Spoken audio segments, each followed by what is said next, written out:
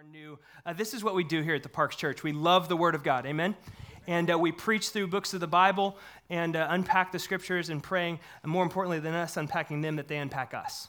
And so we're submitting to God's Word, and I'm going to cover some ground this morning, and so I'll call out the Scripture references in 2 Samuel, but they'll also be on the screen behind me as well. All right, chapter 16, verses 23 is where we'll start. Now in those days, the counsel that Ahithophel gave was as if one consulted the word of God.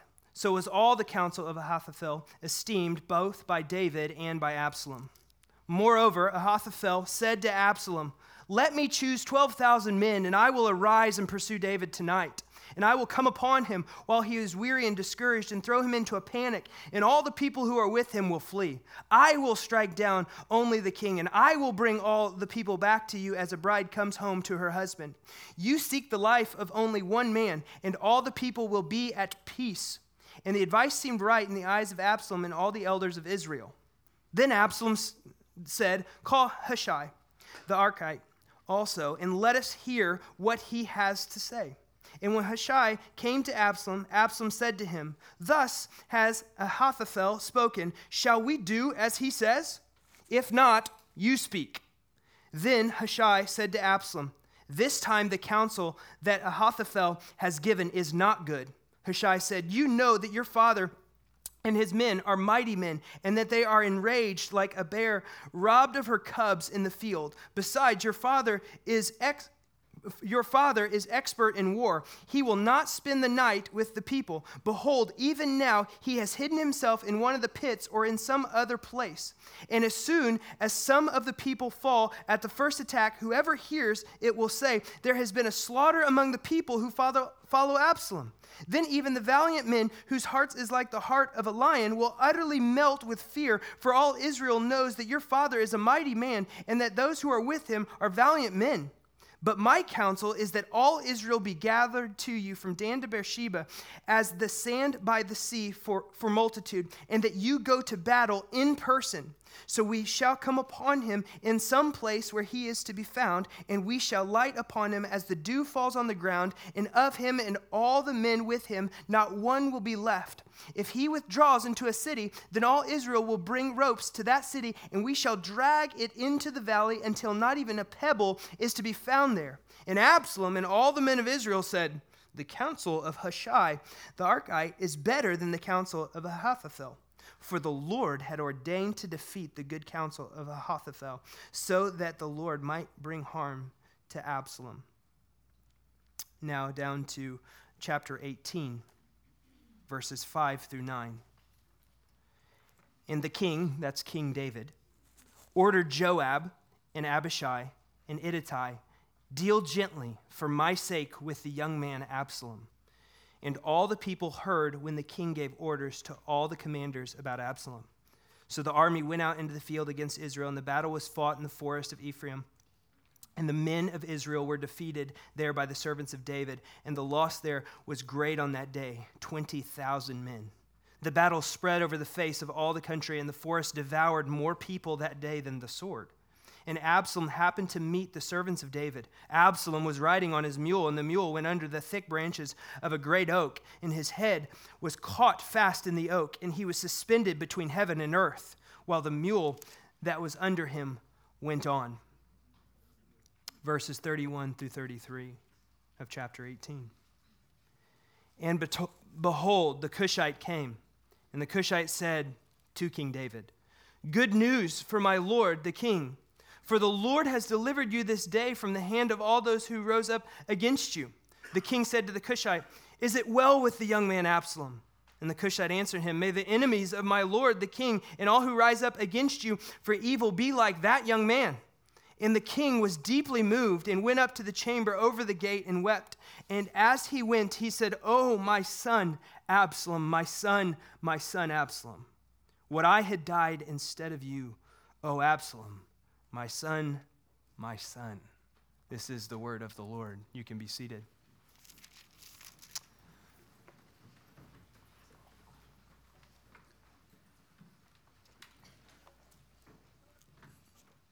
Researchers say that we make on average 35,000, an adult makes on average 35,000 decisions a day, every day.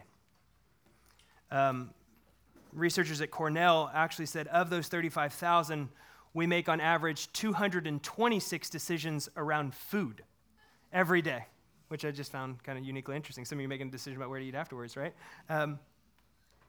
Decisions are part of our life.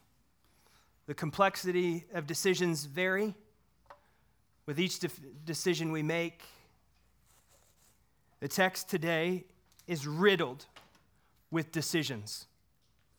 Decisions and consequences to those decisions by those who make the decisions and those who have no choice in the decision. You see, as Christians, our desire should be, right, to act and to live and to make decisions in our lives that are truly wise, that honor Christ, that are faithful to God's word. But that begs the question, what is wisdom? What does it mean to make decisions that are truly wise? Like, what does real godly wisdom look like? And I think in these three chapters, the end of 16, 17, 18, and as I'll get into actually 19 a little bit, because I think that's this whole section, we're going to see many decisions on the surface that are made in the name of wisdom that are not. What I call counterfeit wisdom, pseudo-wisdom, fake wisdom. And for each of us, what I want us to take inventory of and to think about around the decisions that we make each and every day, that our decisions that we make reveal where our real source of wisdom truly lies. Is it in ourselves? Is it in the fear of man or those around us? Or truly is our source of wisdom the Word of God, the things of God, the person and work of Jesus Christ? And I feel like I'm saying this every week because it's true, but we find ourselves in this story in the middle of a very complicated narrative. And what I mean by narrative is just a story, right? Of David's life playing out, his son Absalom, his advisors, and other people. This is a complicated scene. And to be honest, it's complicated, one, because of the cultural waters that we swim in. We don't really, we're not big fans, if you're honest. We love story and we love narratives and we love things like that, but we love receiving information in sound bites, in little statements. We love sourcing truth, if you will, right, or wisdom in lists that can be handed to us and go, this is what wisdom is, this is what wisdom looks like, go and do. How many of you believe that? Even to some degree, our theology has been crafted and molded, not by a narrative or a story, but by sound bites, by these little nuggets that we can grasp. But it's interesting what the scriptures do oftentimes, like what they've done to us in 1 and 2 Samuel repeatedly. They throw us into the deep end, right? They cast us into this story, this narrative that has all of these complexities, that has honestly more unanswered questions than it does answered questions. And we're left wondering, okay, what is the wise decision in this scene or in this scenario? What's the wisdom of the Lord look like played out in this complex, diverse, and this multifaceted scenario? And I would suggest to you that is where we live our lives. We live our lives in the complicated. We live our lives in the complex, if you will. All the nuance, all of the different ways in which we can go about our lives, seeking, as believers, hear me, honestly, to live under God's wisdom. Now, there are imperatives that God gives us. There are things He tells us explicitly. But there are many times where He leaves us and He leads us into this place of deep complexity, so that we'll have to maybe deepen our understanding of who He is and what He's about. We'll have to maybe widen our horizon in our soundbite theology and go, what is the heart of God in this very complicated story? And so we approach another complicated narrative. A complicated narrative where the discipline of the Lord to David is still on display. The consequences and the ripple effect of his sin here on earth are still being felt. Where David is being forced in many ways to re-engage with what's going on around him in Israel and what's going on between he and the Lord, which, by the way, is a gift. See, too often we don't listen to the writer of Hebrews where we want to separate the discipline of the Lord from the love of the Lord. The discipline of the Lord to David's life and the love of the Lord here are connected together. Going with David, going before David. And we see this complicated scene where I'll pick up in verse 15. Now, I'm not going to describe the scene there. You can read it for your own. We want children to be in our context, so therefore I'm going to kind of shield from how I describe what takes place at the end of chapter 16. You can read it on your own. However, I want you just to know it is a very explicit scene where Ahithophel, one of David's counselors, tells him to go and do this. Right? At the palace, as Absalom, David's son, has taken Jerusalem. And this is a power move. This is a power move by Ahithophel and by Absalom. In many ways to strike back at the heart of David in revenge, in getting back to him, maybe even to cast shadow upon David, to remind him of what he did and his failure with Bathsheba those several chapters ago. It's public humiliation of David. It's highlighting Absalom's rise to power. And then we get into chapter 17, where Absalom is trying to figure out how he's going to essentially get rid of David. Rule the kingdom. He must get rid of David. And in this scene, as I describe, I hope you keep your Bibles open. Absalom has two advisors. Ahithophel, who I've just described, who gave him the counsel at the end of chapter 16. You need to understand that Ahithophel is revered as essentially the wisest man in all of Jerusalem. Right? I don't know if he's specifically called that, but that's how he's treated. You say, Kyle, where do you get that? Look at verse 23 of chapter 16. This is how Ahithophel, the first counselor, was treated. The counsel that Ahithophel gave was as if one consulted the word of God, meaning that Ahithophel's counsel, when it was given, was equal to the word of God. It's not talking about Ahithophel considering what God was saying. It's like this dude's counsel was as if God said it himself. That's how much his word and his counsel was revered, not just by Absalom, but prior by David. In Psalm 55, David talks about Ahithophel, who is now sided with his son Absalom in the revolt. And he talks about how much of how painful this is. Ahithophel was not just a friend of David, he was like family to him, who has now betrayed him and is now giving counsel against David to his son in the revolt. But his word was treated with equality with the word of the Lord. That should be a warning for us.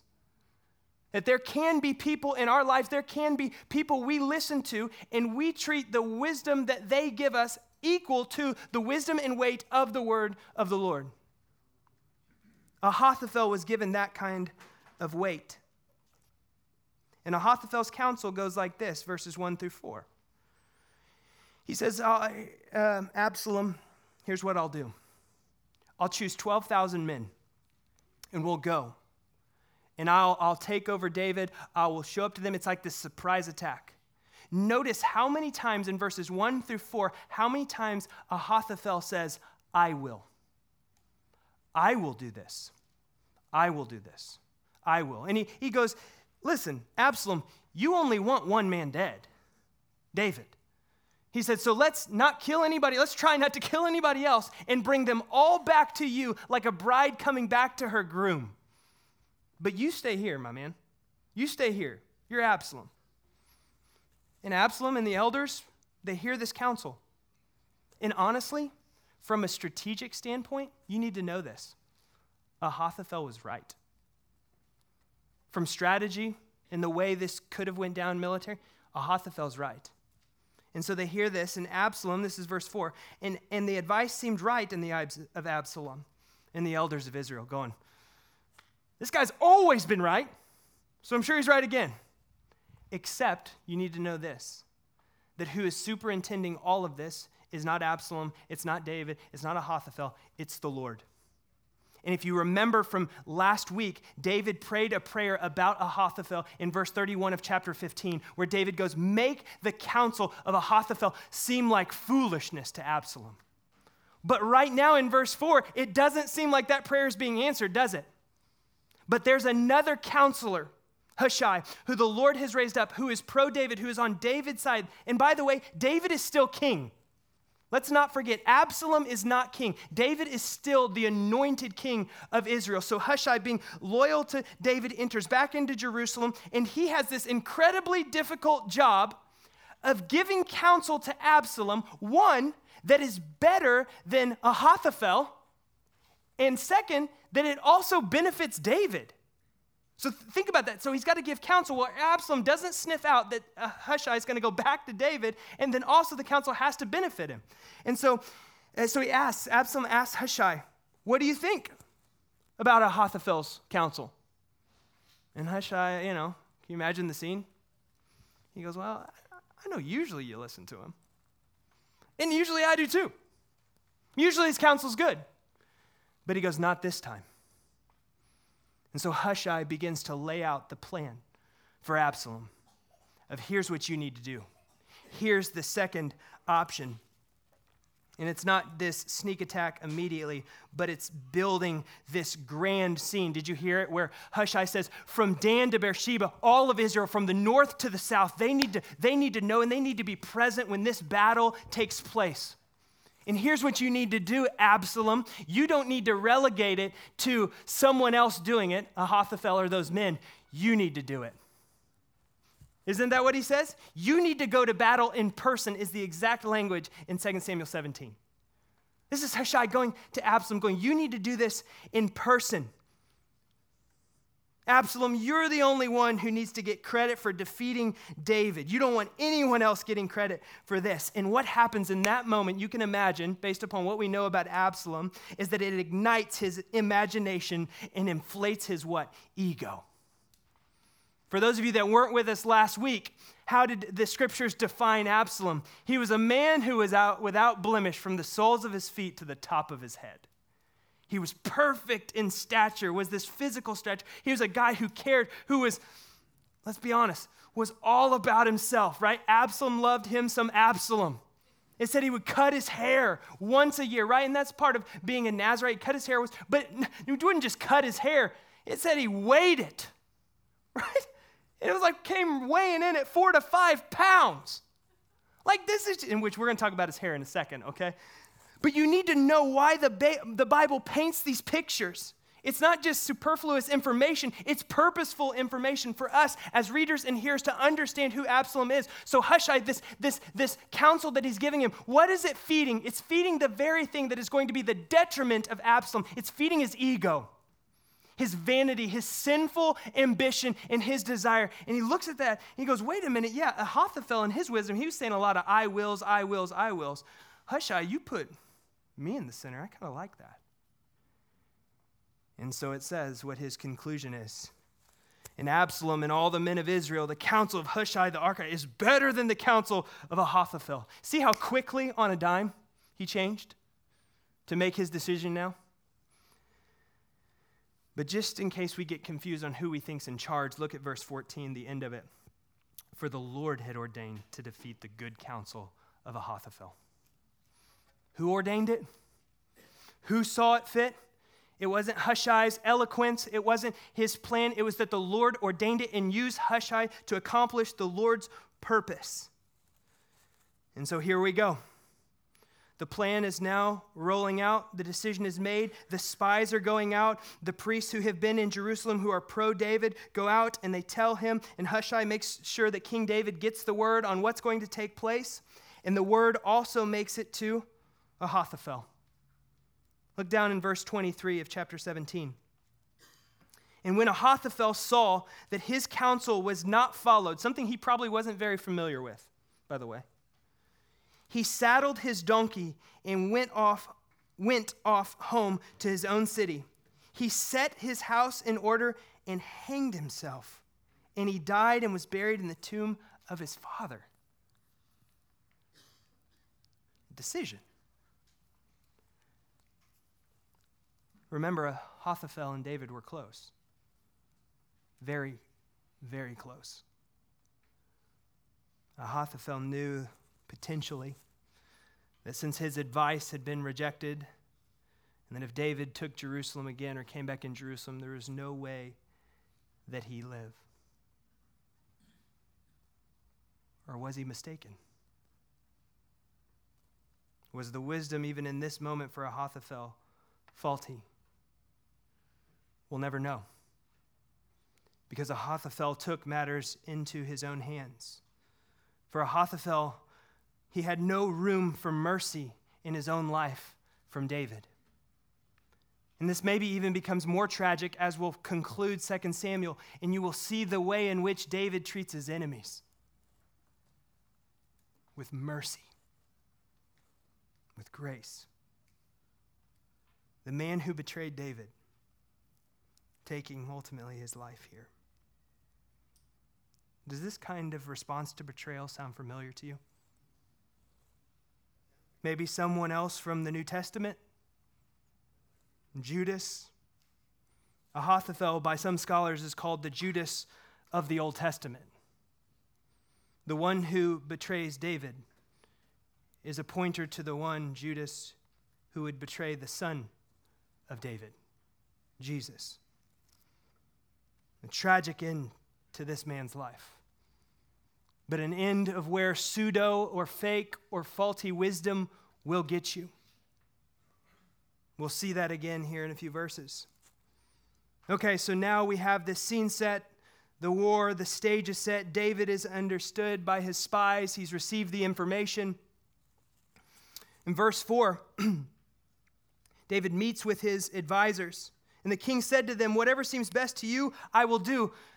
What he means by that is, I'm going to be over here on the sidelines. So during this battle with Absalom, David is not actually in the fight. Physically, he's not in the fight, he's sidelined. And if you've been with us in 1 and 2 Samuel, it's interesting how often in these major pivotal moments of the scriptures that David finds himself where? On the sideline. In some of it, I would just say maybe only one time is it by choice. The other times, it's actually the Lord sidelining him. You remember where Saul is going against the Philistines, and the Philistines there because David's going to do like a run around on him, right? He does what? The kings put him on the sideline. And that's where Saul's life is taken, and David rises up, and he's king. He's enthroned as king, right? But here we see David sidelined again. Why? Why is David not in the center of these like super epic moments, right? These pivotal moments, because I believe God wants to make clear that he is the one who brings about victory. He's the one who is superintending all of these things. He's the one who's in charge of everything. Don't be mistaken for a moment to think it's David's ingenuity, that it's David's strength, it's David's men loyal to him. It is God alone who is bringing about these turns and these changes. He is the one who is in control of it all. And so we see David sitting on the sideline. However, he's still king. And he gives his commanders in verse 5 an order. And he ordered Joab, Joab, if you've been with us, he is David's commander and has been for a long, long time. And he gives his other commanders this command, listen to me, deal gently for my sake with the young man Absalom. Notice he says the young man Absalom, not my son Absalom. We'll get to that in just a little bit. But here's how I want you to deal with him, gently. And you're like, Kyle, does this mean like gently, like killing him softly, Not to bring that song up, but like, does this mean, like deal with him like, oh, aren't you so sweet? Gotcha, No, this means, no, I want you to bring him to me. When you find him, if you're able to get him, I want you to deal with him gently and bring him to me. That's the context here that David is giving this command with. Okay, keep that in mind. And now this just scene kind of gets comical, but it's so tragic, and it's so heartbreaking in the same. And verse 8 is where I want to start in chapter 18. It says, the battle spread over the face of all the country. And it says, and the forest devoured more people that day than the sword. Like, do we have like a Lord of the Rings moment? I've never seen it, but I've heard from my teach team that there's this Lord of the Rings moment, like where, trees are swallowing. No, okay, like that's a bad interpretation. I don't care what Michael Key says, okay? That's a bad interpretation of the text. What it's simply saying is that the thick, how thick the forest was, like it was just the terrain was causing people to lose their lives more so than even the sword. He said, Kyle, where do you get that? Well, the scene that happens next with Absalom, get this. And so it's so thick, it's devouring people. Absalom happened to meet the servants of David, meaning David's army, or David's commanders. Absalom was riding on his mule, and the mule went under the thick branches of a great oak. All right, so get this. Remember Absalom, his 5-pound due, okay? Riding a mule, or could be translated a donkey, in battle. Why wouldn't my man riding a horse? Good question, right? Here's why. There's a reason. Because a donkey or a mule was a symbol for a king. It's what kings rode on. It was symbolic of the kingdom that he was taking from David. So he's riding a mule with his 5-pound due up on his head or maybe hanging down. I don't know how he wore it, okay? He's riding that mule, and it is so thick that a great oak tree captures his head.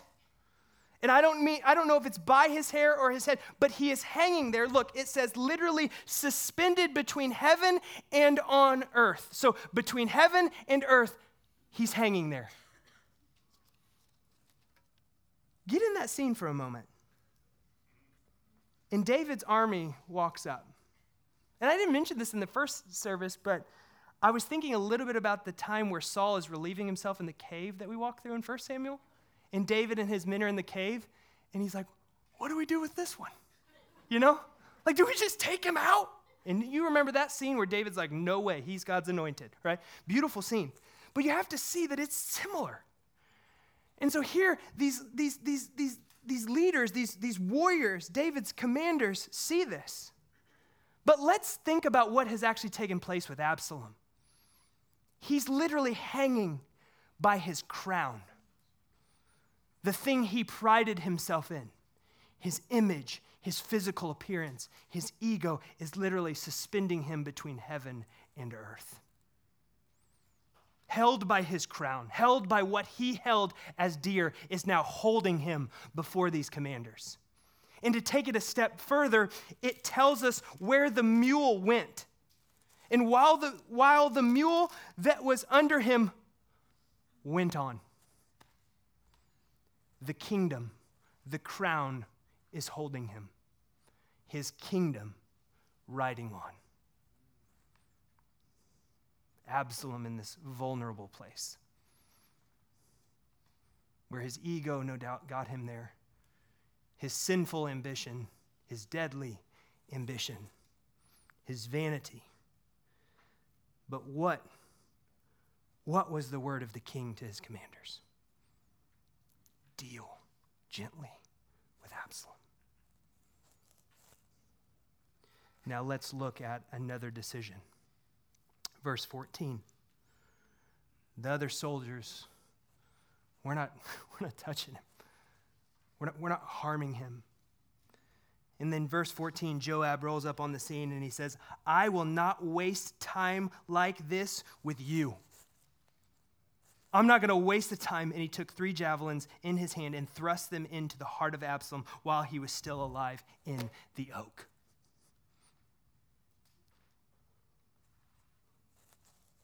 Can you hear the voice of Joab reasoning his decision like I can? This is the guy who has come against our king, God's king, the anointed one. He's hanging in a tree by his hair. He is here before us. He's the one who forced us out of Jerusalem. He's the one who put us back in the wilderness. Let's end this thing now. I'm not going to waste any more time. I don't think David was in his right mind when he said that I'm going to take care of business. I'm going to take matters into my own hands now. So guys, step back and I'll take care of this. Wisdom or folly? Depends how you define wisdom. Joab thought this was wisdom. You say, Kyle, well then what would wisdom be? The picture that James chapter 3 in our Bible, the New Testament, paints of wisdom struck me through this passage this week. Look at it. Listen to this. Lay your life and your decisions against this definition of wisdom. Who is wise and understanding among you? By his good conduct, let him show his works in the meekness of wisdom. Meekness of wisdom. But if you have bitter jealousy and selfish ambition in your hearts, Absalom much? Possibly Joab in this?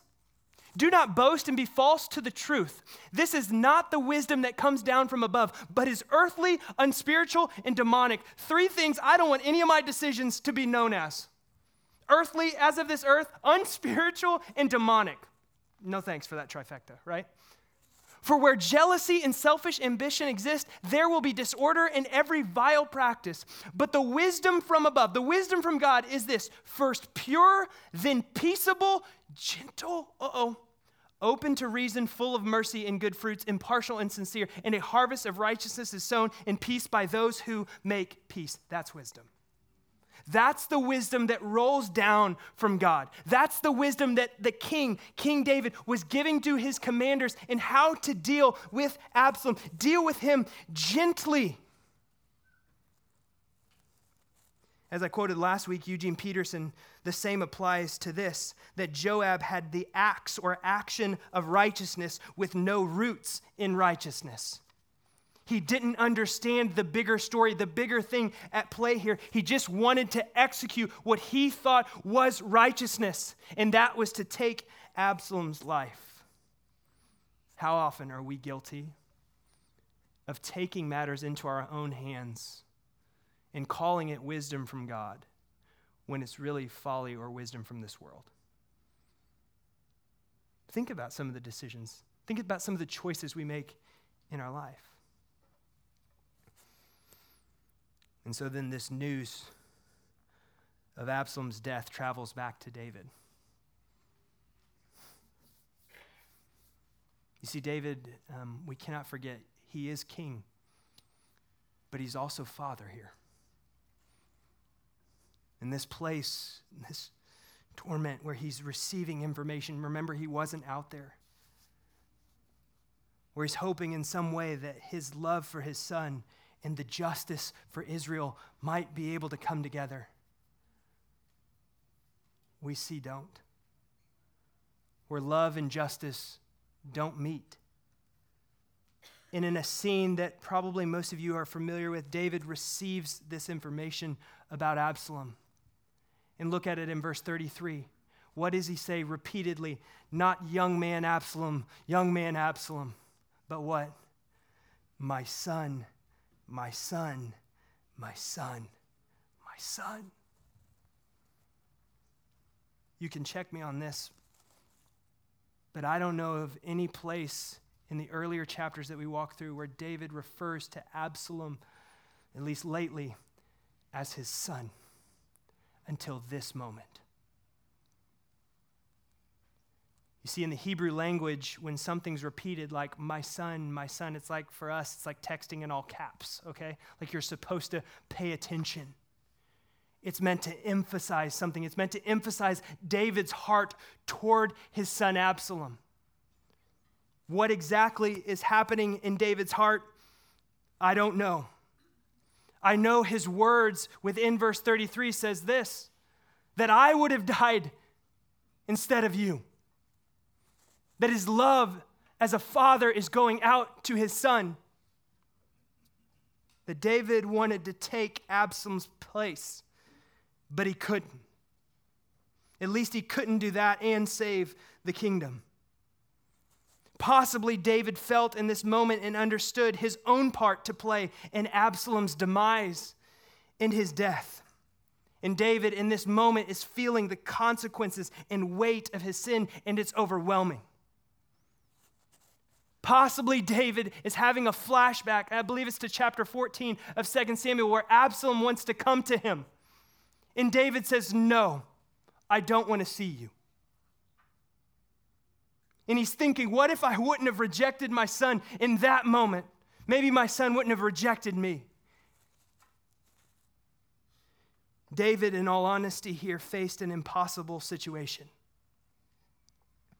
To save his life in the kingdom meant the death of his son. To save his son meant the loss of David's life.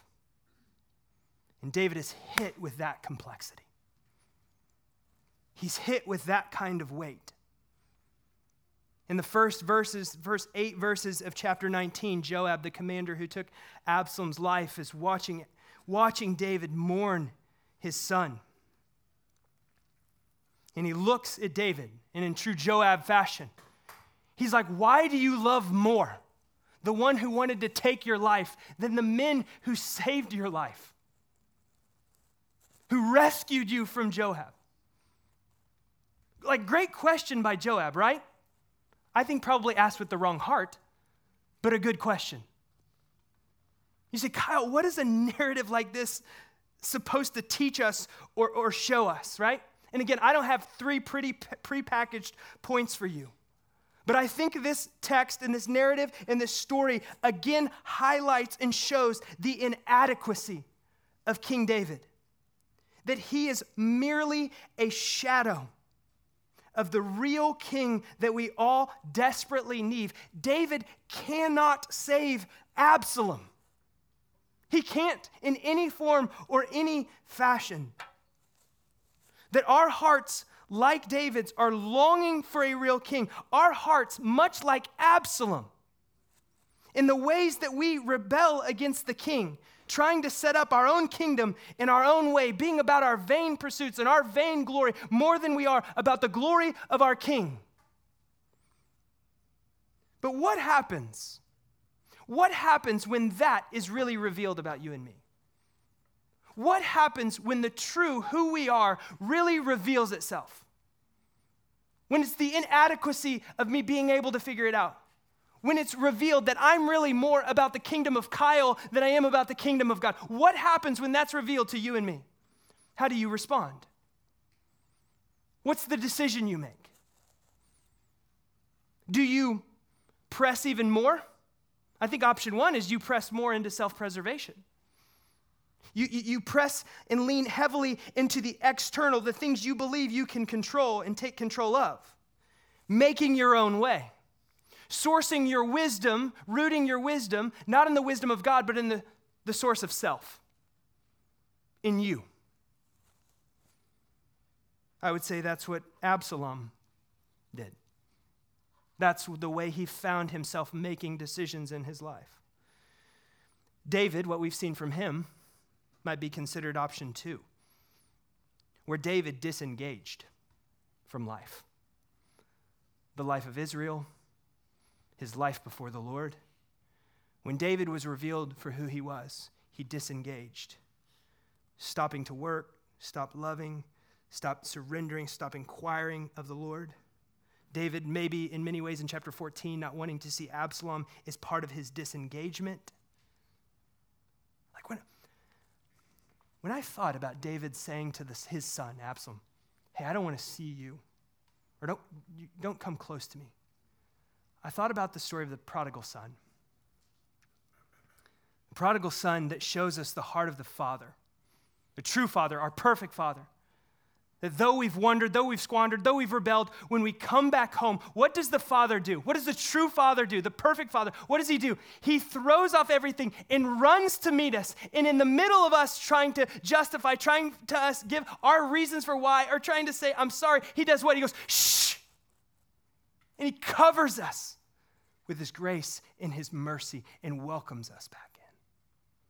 And maybe David feels that his heart and the heart of God are not mirroring one another, so he disengages. Or the third option, and I pray this is the option that we will take in wisdom, and this is where we will see David headed by God's grace, is that we begin to engage back humbly. We begin to reorient and re-engage our lives back through true wisdom to the God of the universe, knowing that we cannot ultimately control this life and the outcomes in this life that are inevitable to occur, that our lives are in the hands of a good and sovereign God, and that it's from that source of wisdom we lead and live our lives. what's wisdom? I'm thankful that Jesus didn't just show up on this earth and go, here's what wisdom is. Here's the list. I did it. You do it. But no, he shows up on this earth and goes, I don't want to just give you a list. I'm going to give you myself. Myself. What's wisdom? Jesus goes, look no further than how I live my life. And here's how I live my life. Paul recorded it perfectly in Philippians 2. Look at this. In verse 4, we'll start down a little bit further. Let each of you look not only to his own interests, but also the interests of others. Why? That's the wisdom of the world. Look out for you. You're number one. Make sure you're taken care of. But as Christians, we have an upside-down ethic. We have an upside-down kingdom. Here's what it looks like. Have this mind among yourselves, Christians, which is yours in Christ Jesus, who, though he was in the form of God, did not count equality with God a thing to be grasped. Next verse. But made himself nothing, taking the form of a servant, being born in the likeness of men and being found in human form. He humbled himself by becoming obedient to the point of death, even on a cross. That's wisdom, church. That the God of the universe would humble himself in such a way to literally lay down his whole life for you. So we just sang a song talking about, I lay my whole life down for you. I'll give you my whole life, right? Jesus does not ask something of us he hasn't infinitely and eternally done before us. He laid his whole life down for you. So imagine, right? We just sang, a couple hundred people of us singing that together. Imagine the only person that it makes a difference that he lays down his life before us, standing up here going, listen, I laid my whole life down for you. For you. How would you respond to that? You see, that's going to radically affect everything. Every decision, every thought, every action. May it be baptized in the wisdom and humility of Christ Jesus, the one who laid down his life for you. And goes, you want to know what wisdom is? Jesus goes, look at me. And so as we prepare our hearts for communion,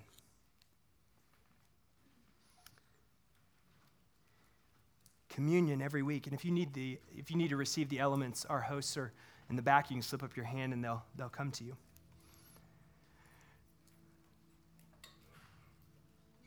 Communion puts us face to face with a decision.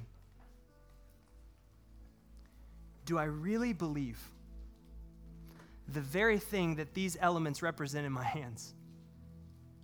That his body was broken for me so that I may be made whole. That his life was the payment for my sins. Listen, our sin, my sin, your sin, had a payment attached to it. That is, the only payment accepted by a perfect and holy God is a perfect and holy payment that came through his Son, Christ Jesus. That I come to this place of decision every week as I take and receive these elements, asking myself, do I really believe the gospel that I intellectually know? Think about some of the decisions you've made, the choices you've made in your life. Are they consistent with the wisdom of the gospel? The good news of Jesus Christ that says your debt has been paid in me. And that when you trust in me, I recreate in you a new life. The old is gone and the new has come. Are you living out of that new life reality that Jesus brings? That wisdom. That wisdom that says treat others better than you treat yourselves. Exalt others. The line Jesus uses over and over again. You want to find yourself? What do you have to do? Lose yourself. To gain is by losing? Yeah. And so we come to this place, this table, this meal of invitation this morning. And I want you to stand with me as we prepare to take it.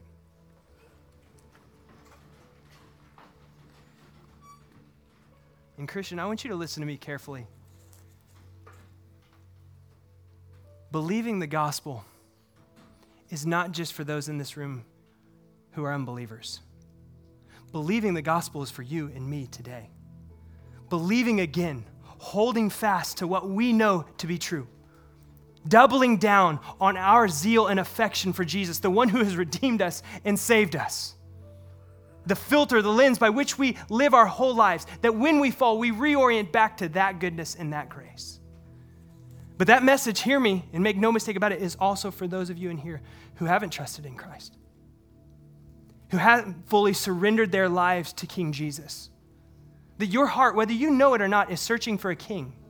And I'd guess you've been propping yourself up as king over your life. And it might work for a moment. It might work for a really long time.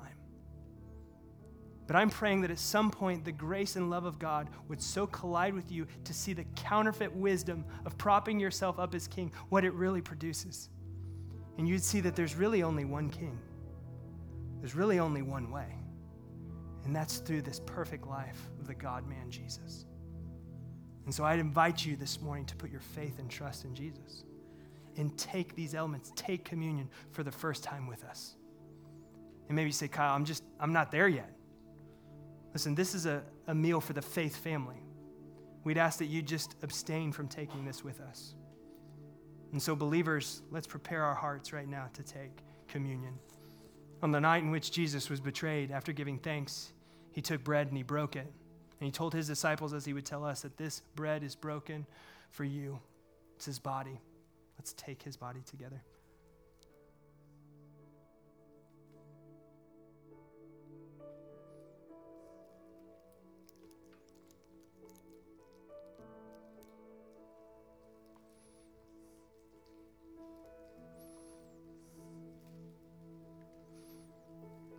In the same manner, Jesus took the cup.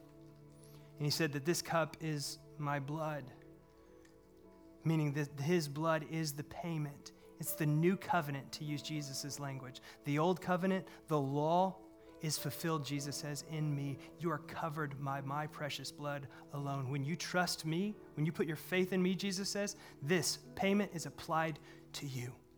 Jesus goes, my righteousness is your righteousness. My perfection is your perfection.